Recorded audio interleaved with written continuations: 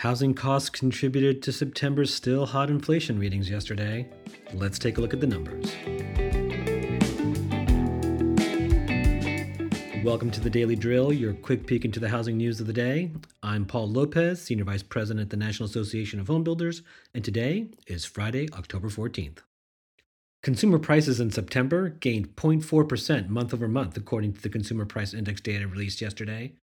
The data represents an acceleration from August's gain of 0.2%. Shelter was among the largest contributors to the all items increase, the U.S. Bureau of Labor Statistics said.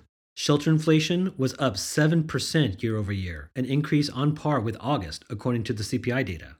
Rent of shelter, the broad shelter subcategory that contains measures such as rent of primary residence and owner's equivalent rent, gained 0.8% from the month prior, the fastest seasonally adjusted one-month pace since 1990, according to historic data.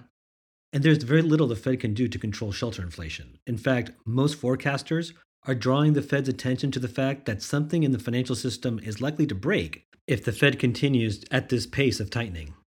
Housing inflation is determined by lack of affordable supply, something NHB has been trying to address with the White House. And that's why NHB issued a statement after President Biden spoke about yesterday's inflation report without mentioning housing.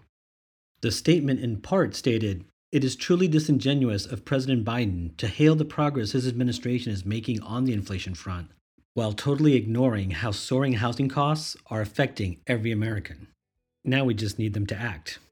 That's another week in the vault. I'll be back again on Monday. Everyone have a safe and fun weekend. I'm Paul Lopez. Thanks for listening.